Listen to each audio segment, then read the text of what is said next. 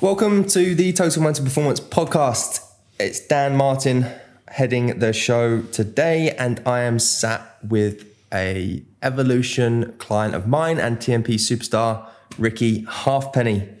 Rikki, welcome to the podcast. How are you, brother? I'm spot on, thank you, Dan. Really good, mate. Absolute honour to come on, mate. I've been looking forward to this. So, yeah.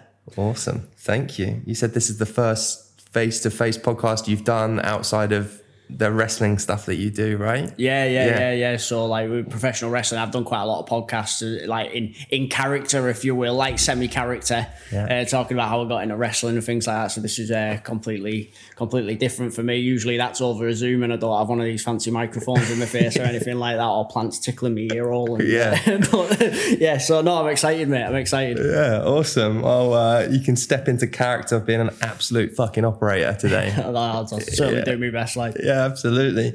So, I was looking back through some of our notes that I made over the course of the work that we did together, and something which you and I have both got in common is the fact that we both did steroids at a very young age. I first took some Anavar when I was 16 and then went on to do test at 17, and the godfather of steroids, Tren, at about 19, and really fucked myself up and ended up getting gynecomastia, having to have surgery, and my hormones have never really got back to where they should be as a result of it. Yeah. And looking back on it now, I think it was a stupid thing to do. But at the time, I was feeling very insecure, very unhappy with myself.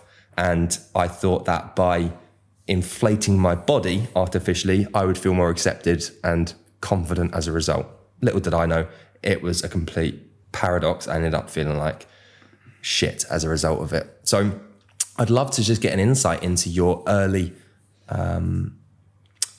training days and what drove you into taking PEDs at such a young age as well. Yeah, so it was one of them things with PEDs in general. There's been times throughout my late teens and into my 20s a little bit where I kind of took them uneducated, like a lot of people did. You're in the gym, you're surrounded by people that are on it that are massive, and it kind of inflates who they are. They either become a bigger prick or really, really super nice. Do you know what I mean? So it was just being in that environment, and like you said there, it was one of them about trying to feel part of something more than anything. And so I started training at a gym. There was a proper bodybuilder gym. Like, the guy that ran it was an older geezer. Been Mr. Universe and all that kind of stuff. So it was one of them gyms, all the bodybuilders in Barrow trained there.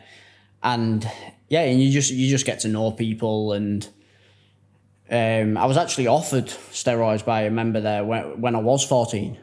Like, I always looked a little bit older than what I am, so he weren't offering steroids to kids. He probably thought I was 18 or something like that.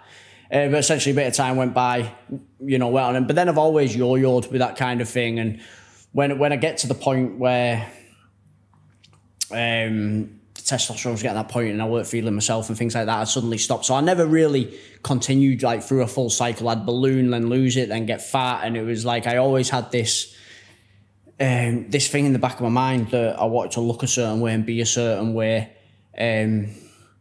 But wanted them instant results, I was never happy just doing it the right way. And I think it's about something I've learned over time. It's like, falling in love with the process rather than the result that you're probably never going to completely get to anyway, because it changes daily, doesn't it? So yes, it was more the environment and everything. Young, naive. I was living in a pub as well, so I thought it was Billy Big Bollocks in that sense as well. So that was kind of where that came from. Yeah, you said that you started working in the pub at 14 years old. Remind me, what part of the world was the pub in? It was in Barrow in Furness, Ram's Head, it was called. Loved it. I fucking loved, you don't mind me swearing, do you? I do swear. It's too late now anyway. It's too late. Right. I've been swearing that much already. I didn't even realise that was the first time I was actually cognizant of it. So hey, well, it is what it is. This is the X-rated version, I suppose. So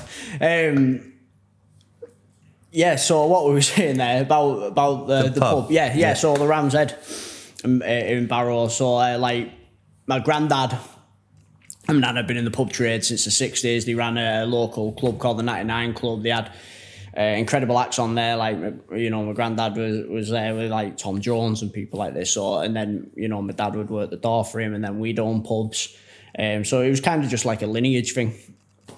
And yeah, so I didn't work there like as in behind the bar. My dad wasn't doing anything illegal, but it was like I'd do the bottling up. You know what I mean? I'd get the bottle, you know, the bottles from the cellar, take them up, put them in the fridge, make sure they were facing forward and all that kind of stuff. And in return, I'd get the keys to the pool table so I could just play as much pool as I wanted to. And because of that, I was pretty good at pool. So I played like in the team for the pub, because at the time the other pubs, like it was before the pub trade was totally fucked, and like, you know, there'd be loads of teams in the league. So like I got to know a lot of adults while I was still a kid, you know, so I was friends with a lot of adults, you know, through that side of things. So it helped me grow up quite young in the sense that like, talking to adults and being around adults and things like that. Because I think like now, like when you look at younger people now, 90% of the kids are stuck on their Xbox playing with their friends through a fucking headset, and I think it's pretty sad, to be honest. But I was kind of, I feel like I was lucky to have that exposure to, I won't say more mature people, because some of the fucking idiots that come in the pub weren't that mature, but you kind of know what I'm saying towards that. I hear you. Well, for anybody going into work at age 14, that's going to encourage them to grow up pretty quick. You have to. There's a level of responsibility that comes with working in any environment. So you worked in a pub at 14, and then you actually came into coaching via the corporate world, didn't you? You went to work in the corporate world. So what were you doing there? Yeah, so, well, to be fair, from there, I was working behind bars. I also worked a stint at Next, like straight from school. I started working at Next. So I was working behind the bars, and I was working like in the clothes shop. And then I met a guy while I was working behind the bar that ran a scaffolding company. So I started scaffolding for him, did an apprenticeship in that. Then I went offshore doing a little bit of scaffolding. And then I went in BAE Systems, big shipyard, build nuclear submarines. So I went in there as a scaffolder initially. And then they had a scheme, which high potential scheme it was called. So they put you through college, and then you get in at the engineering side of things. So I went through that. And then, and then I found myself in an office with all these people that had done graduate schemes and things like that. I was just a scaffolder, do you know what I mean? Just kind of bashing my way through, you know. And I kind of just found myself in that environment. A little bit out of my depth. There was people there that were super intelligent and that, but the issue you'd find in a lot of these cases were interpersonal skills were fairly poor between them, whereas what I lacked in technical knowledge, I was very good at talking to the people that knew how to do what I didn't know, you know. So I kind of got by on I wouldn't say bullshit, but like being able to ask the right people and create a good impression generally. Yeah. So what role were you doing when you were working in an office? They called it, what was my official title? It was a senior operations engineer. That right sounds far more. I didn't really like the title, because like there were these genuine engineers that had been to university for years and things like that. So like to have that title, I thought was a little bit like, you know, but it sounded good on paper, you know. So essentially just ran small projects like around the sites. Like one of the things I was looking after was like a recycling contract and things like that, you know. I'd say shit that I just wasn't passionate about. I didn't really like, don't get me wrong, like, you know, we need to look after the environment and all that, but it's like like getting up and thinking, I'm going to help these guys segregate their waste in this huge site that are building submarines didn't really, you know, spark my interest. But it was a good job. It was good money. You know, as I said, it was good money within, you know, like the brackets that what you'd want. You know what I mean? If you're a kid and you work in a job that's taking you between 30 and 40k a year or whatever, you'd be like, it's nice, it's comfortable. You get your shares, you get your pension, all that kind of stuff. It was comfortable. Yeah, this is a personal belief of mine. It's something which I reflect on quite often, having fairly recently broken out of the matrix. So I was in full-time employment alongside building my TMP calendar up until the end of February, and then came on board at TMP full-time as of March. And now I've been out of it for a while, and I'm still connected to people who are in employment. It's easy to see that a lot of people are there because it's comfortable. Yeah. But there's an inherent lack of meaning and purpose in pretty much everybody's life. I'd say up to 80, maybe 90% of people who go to work in employment, there is no meaning and purpose. They just go there because they've got a mortgage, they've got a house, they've got a car, they've got kids they need to pay for, they've got bills they need to pay for, and it pays well and it's okay. Yeah. But there's nothing beyond that. It's just surviving more than anything. And that is why a lot of people recognize that they need more. They want that meaning, they want that purpose. They want to be driving for something which is bigger than them, changing lives, impacting people in a way which employment generally can't give people. Yeah. So they go to coaching or therapy or something along those lines. So how did you get from that role to coaching? So just to go back on what you said there, like I totally agree with, like, contentment is a recipe for long-term fucking being miserable. Like I do truly believe that. And I think, you know, in them later teen years as well, just to drop back into there was a thing where, you know, I'd take cocaine at the weekends, I'd get pissed up every weekend and things like that, because I was almost content with everything else that was going on. It was kind of an escape for me, and the thought of just being quote unquote normal. And I think that's why I'm in professional wrestling, that as well. I couldn't just conceive just having a normal fucking life. Like, you know, it bored me. So, so to go into the coaching side of things, essentially I've only been coaching for a few years. You know, I've trained since I was 14, but the actual coaching side of it started during lockdown. So I'd gone through a really rough period in my life, very self-destructive. It caused a lot of upset, and there was a lot of self-loathing involved. You know, I was blaming everything external, when essentially me not talking about the issues that I was suffering with essentially caused me to act out and act like a piece of shit, and then blame the whole world for the fact that, you know, I couldn't keep my shit together, you know. So that, you know, and that's a different story for a different day. But from there, it took a bit of time for me to look in the mirror and just take full responsibility for my own actions. Do you know what I mean? It was like, and I think that's like true in life. If you don't take full responsibility for everything and accept things as they are and where you are right now, there's no way you can move forward. If you're always romanticising about how things used to be and that, you're never going to fucking get anywhere, you know. So, and that's something I realised. And it literally just took one day, look at yourself in the mirror, literally right at the start of lockdown, and I was just feeling shit about myself. I was like, I didn't really like the way I was looking, but it weren't really the looking thing. It was more the way I was feeling. So I joined a program that a lot of the guys that I wrestled with were on. A guy called Nush, who runs a program called the 36-Week Physique. He was running that program at the time, and I went through it, and completely changed everything for me, in the sense that I was feeling fit, I was feeling stronger, I was getting some kind of routine back in my life. COVID fucked everyone's routine up, didn't it? So it was like, to be honest, I probably got into the best physical condition in my life without the gyms being open, because I didn't have them external stimuluses.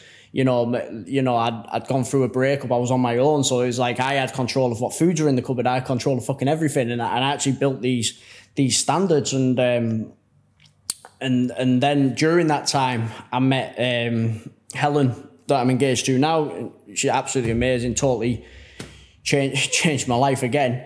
But she lived 4 hours away. And I was working this job. I owned a house in Barrow. And the opportunity came for a lady who was living, who was renting a house off my best friend. She moved. He was selling his house, so she had to find somewhere to live. So I was like, do you know what? I'm going to let her rent my house, and that's going to force me to do what I want to do, and that's be down here with Helen and just get on with my life and that. And then at that point, that's when I started getting into coaching, finished all my courses that I'd already been playing with. I'd already been doing a little bit on the side of programming and stuff like that. But I thought, fuck it, I'm going all in.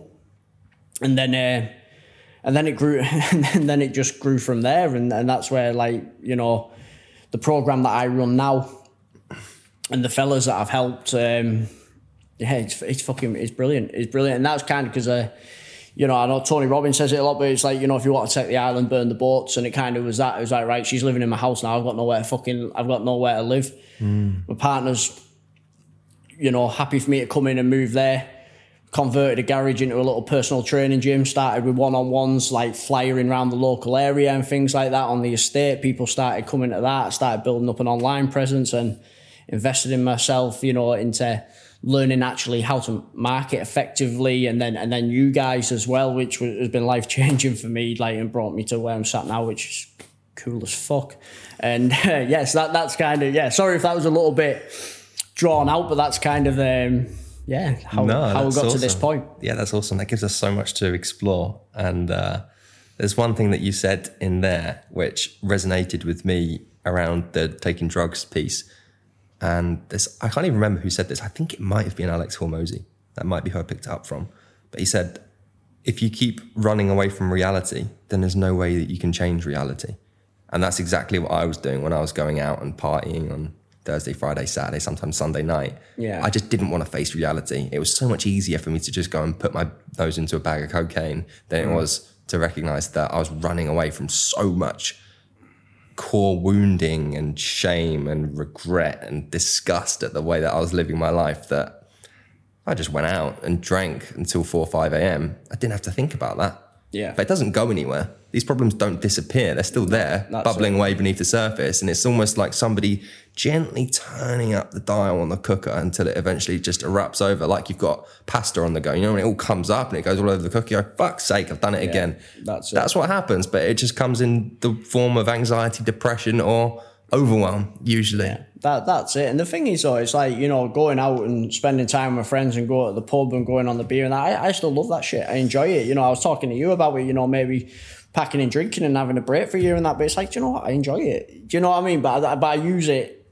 like, I don't drink it might be once a month I have a drink. Like, I went to the pub with Helen last night and, you know, she had half a lager and I had a glass of Diet Coke and just sat there with the dog. It was nice, you know what I mean? I don't drink for the sake of it anymore or for a certain feeling. I do it in a social environment when I feel like I want to. Because it has been self-destructive in the past, because I'd never go out with the intentions, for example, of taking Coke. But I'd get 5 or 6 pints in and I know someone who knows someone that can sort, do you know what I mean? And then before you know it, it's fucking 8 o'clock on a Sunday morning and try to convince ourselves that we can text some geezer to get us more. Do you know what I mean? It's stupid.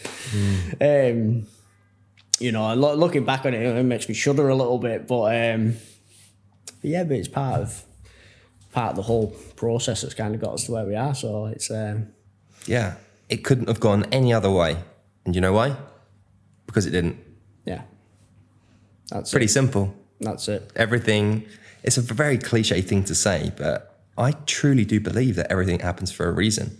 You know, there have been plenty of doors which have closed in my face in the past, and at the time it was awful. It was traumatic and stressful.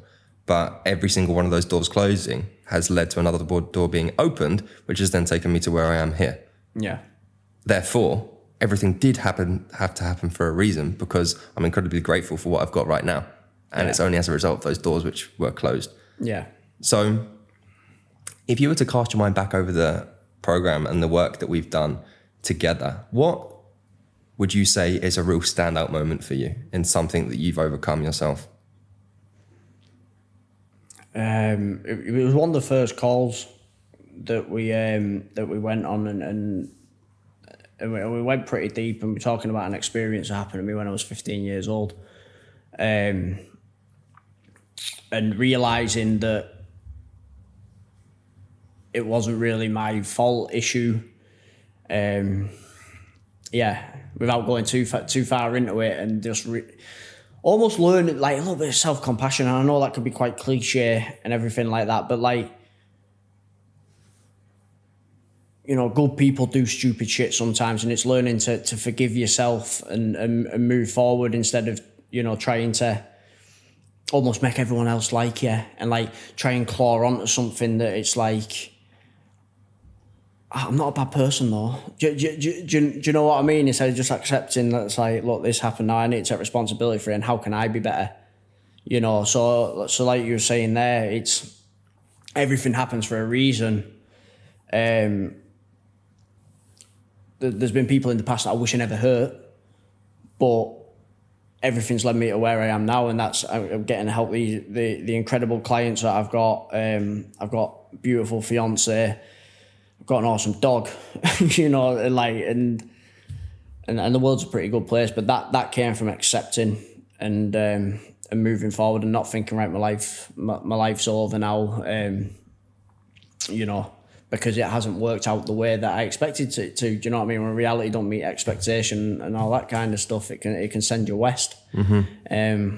But I know for me right now, the life I've got, I literally wouldn't change it for the world. Literally wouldn't change it for the world. The only thing is, like, I live 4 hours away from a lot of my closest friends, so I wish I could see them a little bit more. But, you know, it's the power of technology means that I spend 90% of the time looking on my phone on WhatsApp of an evening. There's 150 messages off them sending stupid fucking pictures and stuff like that. So I still get me fix of them. So yeah. We also did quite a lot of work on structure. Yes. So you didn't really have a lot when we first started working together. It was kind of quite scatty and working here, there, and everywhere. What's changed for you within the topic of structure and how you approach your working week? Yeah, so it's structure for me has changed a hell of a lot now. So to kind of move away from like the stuff in the past to exactly where I am now, like,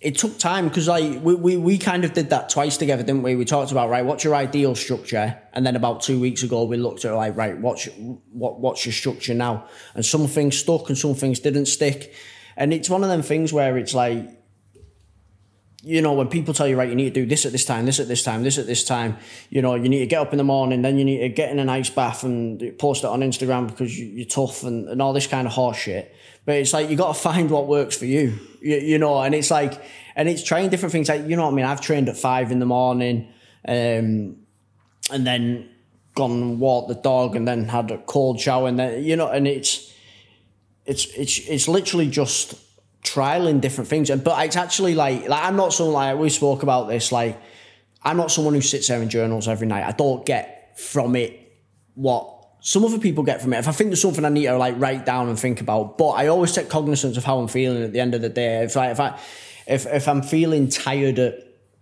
4 p.m. regularly, I'll look at what's happened in that day, but then I'll also build around it, right? What am I going to be doing at 4 p.m. each day, if that makes sense? I'm using that as an example because that's usually how I feel. So I avoid taking calls at that time. I front load my morning with work to make sure I've got everything done that I need to. And then at 4 p.m, that's usually when Helen's coming home or whatever anyway, so I can spend a bit of time, talking to her. And then I'll go back into doing a little bit of work in the evening, but like just light stuff generally. And then also having my work phone and my personal phone. So my personal phone doesn't have any social media on it. It's literally the only conversations that go on in there are with Helen and my friend's WhatsApp group. That's literally it. There's nothing else on there. And getting good at compartmentalising things. So when my work phone goes off, it goes off. Has really changed things for me. So like structure-wise, I'm in such a good spot now, and something we talked about, you know, cues of having different areas for different tasks. So it's like, I used to try and force myself to work in the morning in the converted garage, which is a gym, and got a little office set. Well, I said fucking office set, but he's got a desk and a chair there. Do you know what I mean? And I used to try and force myself to work from there, and I couldn't be productive there. So I joined the local golf club. I don't play golf. I'm useless at it.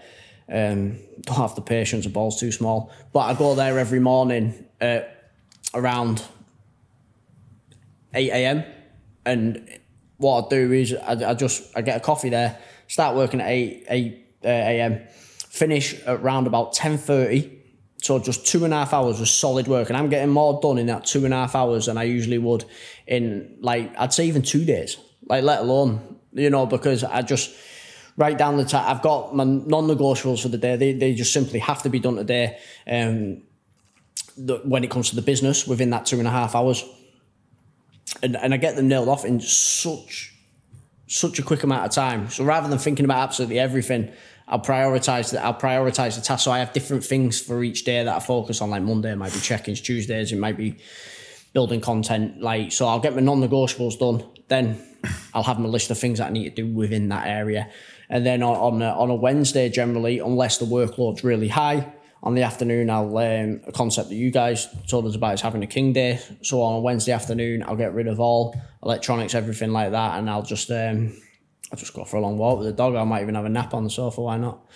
And so having that structure is just made things a lot smoother, a lot more predictable. Even with my eating, like, 'cause I was someone that thought, you know what I mean? You know, I've got to be muscular as hell. I've got to have 6 meals a day. I've got to have me oats, my protein shake, my fruit and that in the morning. Like right now, as we're recording this, it's, I don't even know what time, it's about 11:30 or something like that. I haven't eaten today yet because I generally fast at lunchtime. I feel great. I feel full of energy, full of beans, because that's what's working for me. So rather than having them 6 meals a day, I'll have one meal around about 1 o'clock-ish. So like after I've finished that work at 10:30, there's a gym there. I'll use that gym. I'll go home.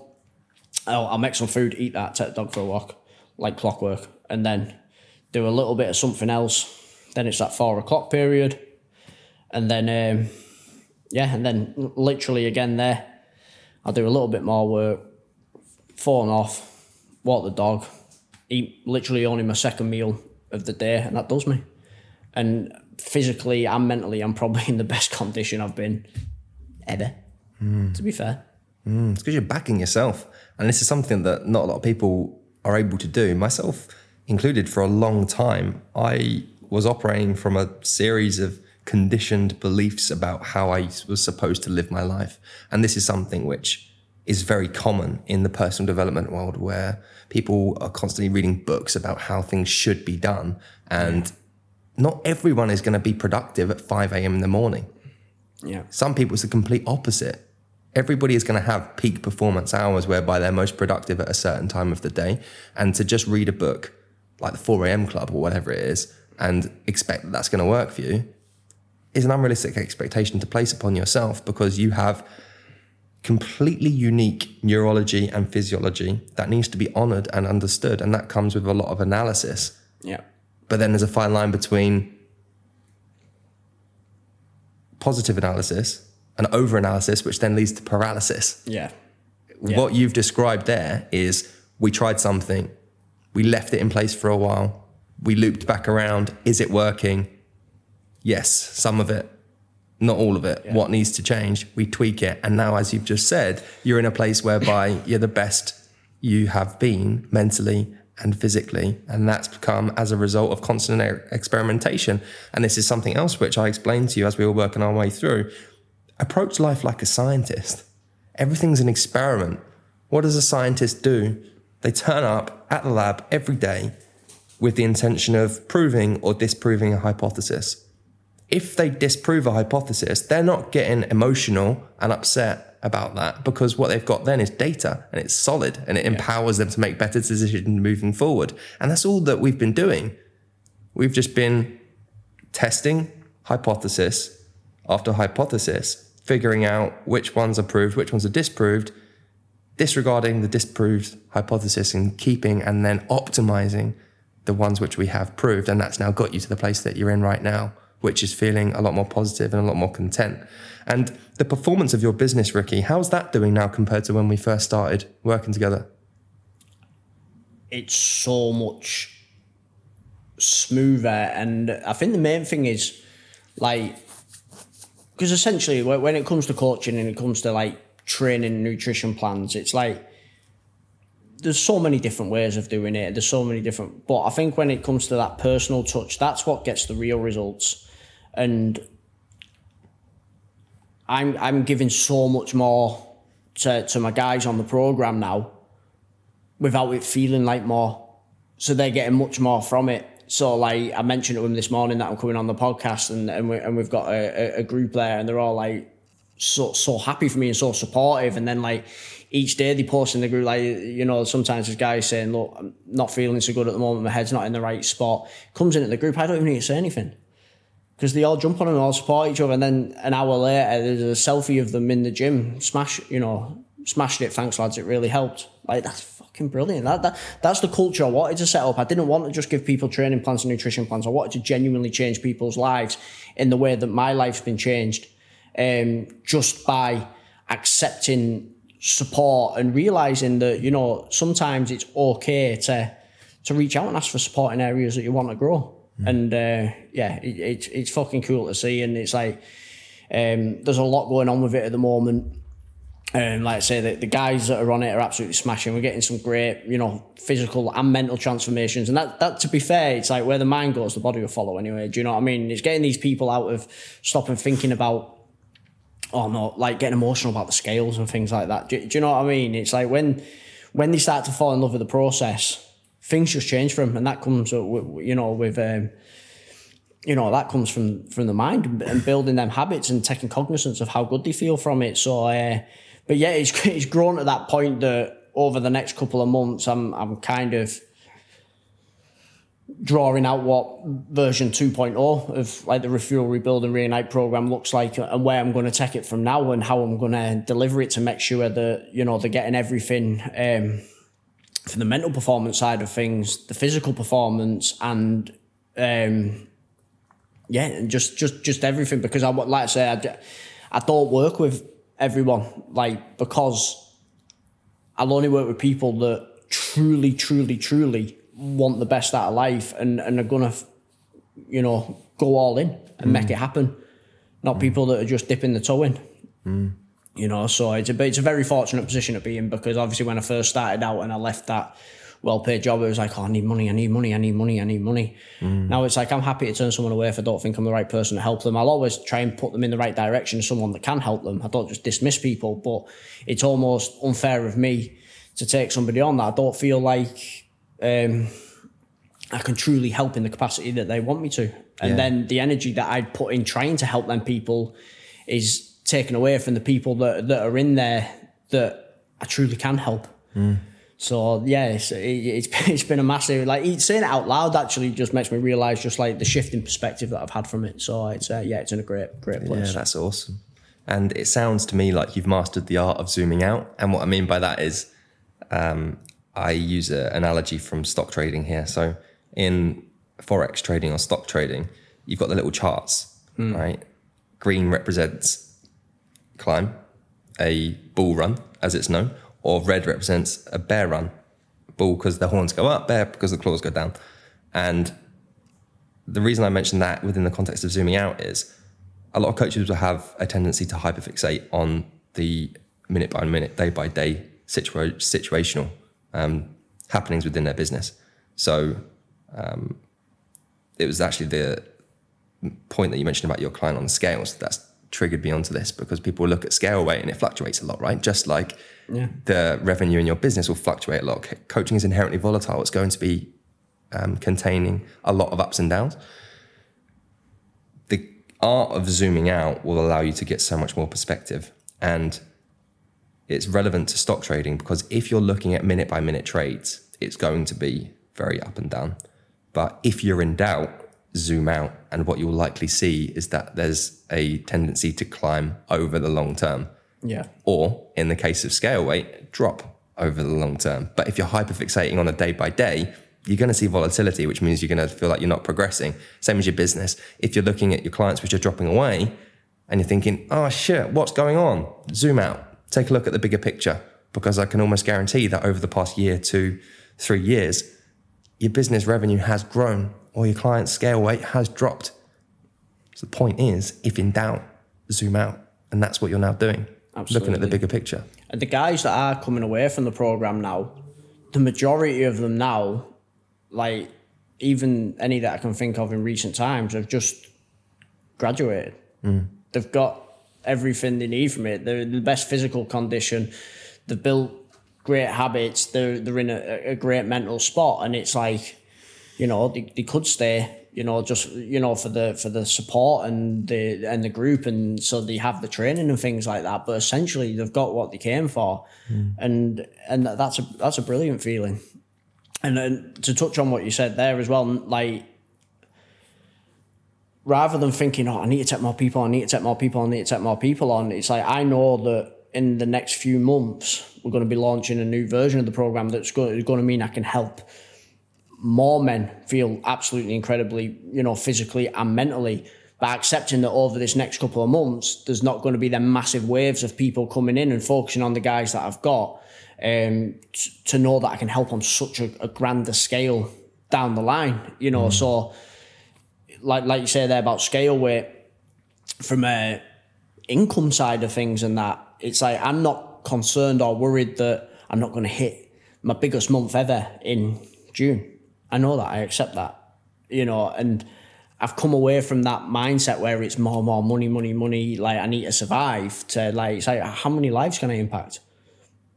Because that's directly going to correlate with that, which is going to give me, you know, more freedom to do the things I want and bring in the right team to support in them areas. And it means I can do the things that I enjoy doing, you know, with Helen and my friends and things like that. Because I'm one of them people, I'm not a very materialistic person. Like, I've literally got to work like a 20 quid pair of jeans on and a work t-shirt today. You know, I'm not one of them kind of people. I like going and doing things, you know, so it's going to open up, you know, the more lives I can impact, it means the more experiences, you know, I can have for me and my loved ones as well, which is a great position to be in, really. Absolutely. And yeah. You're looking beyond you. Yeah. Looking at the bigger picture.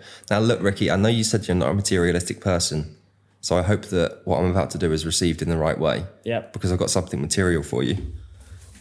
And that is your TMP hat as a result of coming towards the end of your program. So I'd like to give that to you. No, do you know what? I needed a cap, to be fair, actually. Did you? Yeah. So these caps, for anyone listening, Kieran will have probably spoken about this before, but the TMP caps can't be purchased. The only way somebody will get their hands on a TMP cap is by working their way through the program and ultimately graduating. Now, you have graduated the Evolution program that you decided to stay on and continue working with us on our Momentum option, which is what all clients come to at the end of the 18-week Evolution program, whereby the coaching takes a slightly different turn. It's a little bit more accountability based and bigger picture, looking to the future and kind of setting sights on what's next.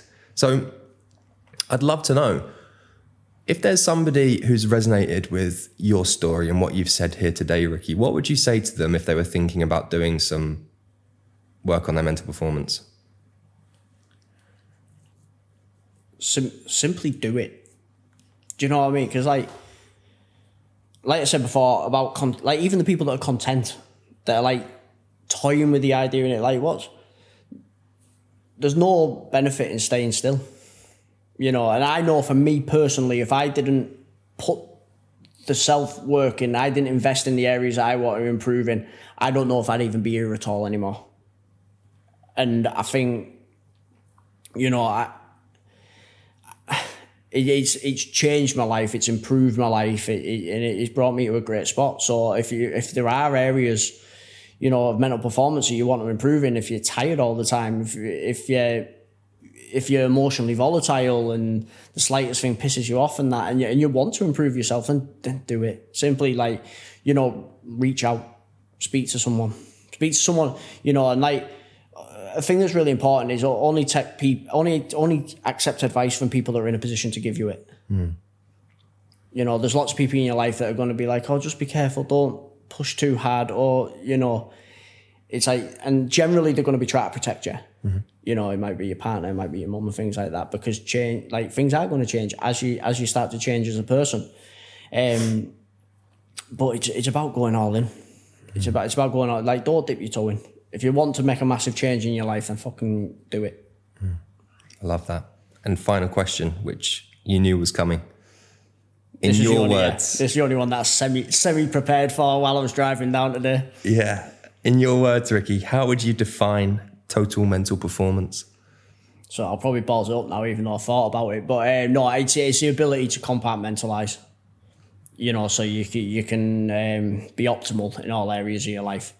So, like, if you've had a bad day at work, it's being able to take your work hat off at the door and come in and be a partner and not bring that emotion, you know, from your shit day at work into your home life. And then if you've had an argument with the missus, for example, it's being able to, like, right, I need to just park out there. I'm now in the gym and I need to focus on that. And I think balance is something people talk about a lot. And like, balance doesn't come down to time. Balance comes down to the effort that you can put into the different compartments of your life. That's what I think anyway, and that's what I found. So being able to compartmentalise and also controlling your emotions and taking a moment when, if you're starting to get angry, is being able to understand what's happening and having that toolkit to kind of, get up, go for a walk or something like that before you punch a wall or something like that and bust your hand up.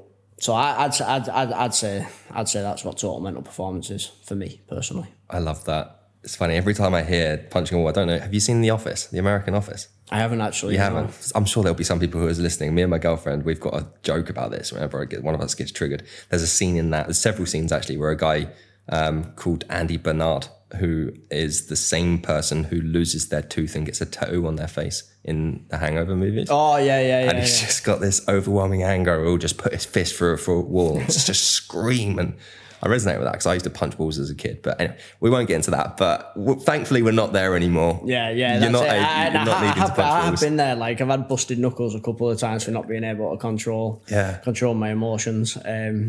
Usually, not usually, 100% of the time on inanimate objects that don't move. Do you know what I mean? So, Yeah. Well, you heard it here first. Total mental performance will prevent you from pulling an Andy Bernard. Rikki, brother, thank you so much for coming on. It's been awesome. I've really enjoyed this conversation. Where can people find you on socials? On Instagram, it's Rikki_Halfpenny_fitness. That's where you can find myself and all the information about the Refuel, Rebuild and Reignite program. And that's generally the main space I use. I do have Facebook that I also use as well, which just Rikki Halfpenny. You'll be able to find me on there. Amazing. Thank you so much. It's been great. Thank you for listening, everyone. Take care. So that's us for today, team. I want to say a huge thank you for spending this portion of your life listening to us. A couple of things before you disappear. If you're not already following us on Instagram, you can find all of our daily content on mindset and hitting peak performance at Total Mental Performance or our website, www.totalmentalperformance.com. If you haven't already, please subscribe. You'll find us on Spotify, the Apple Podcasts, and all the other various different platforms. Big love. Thank you ever so much. And we're looking forward to speaking with you soon.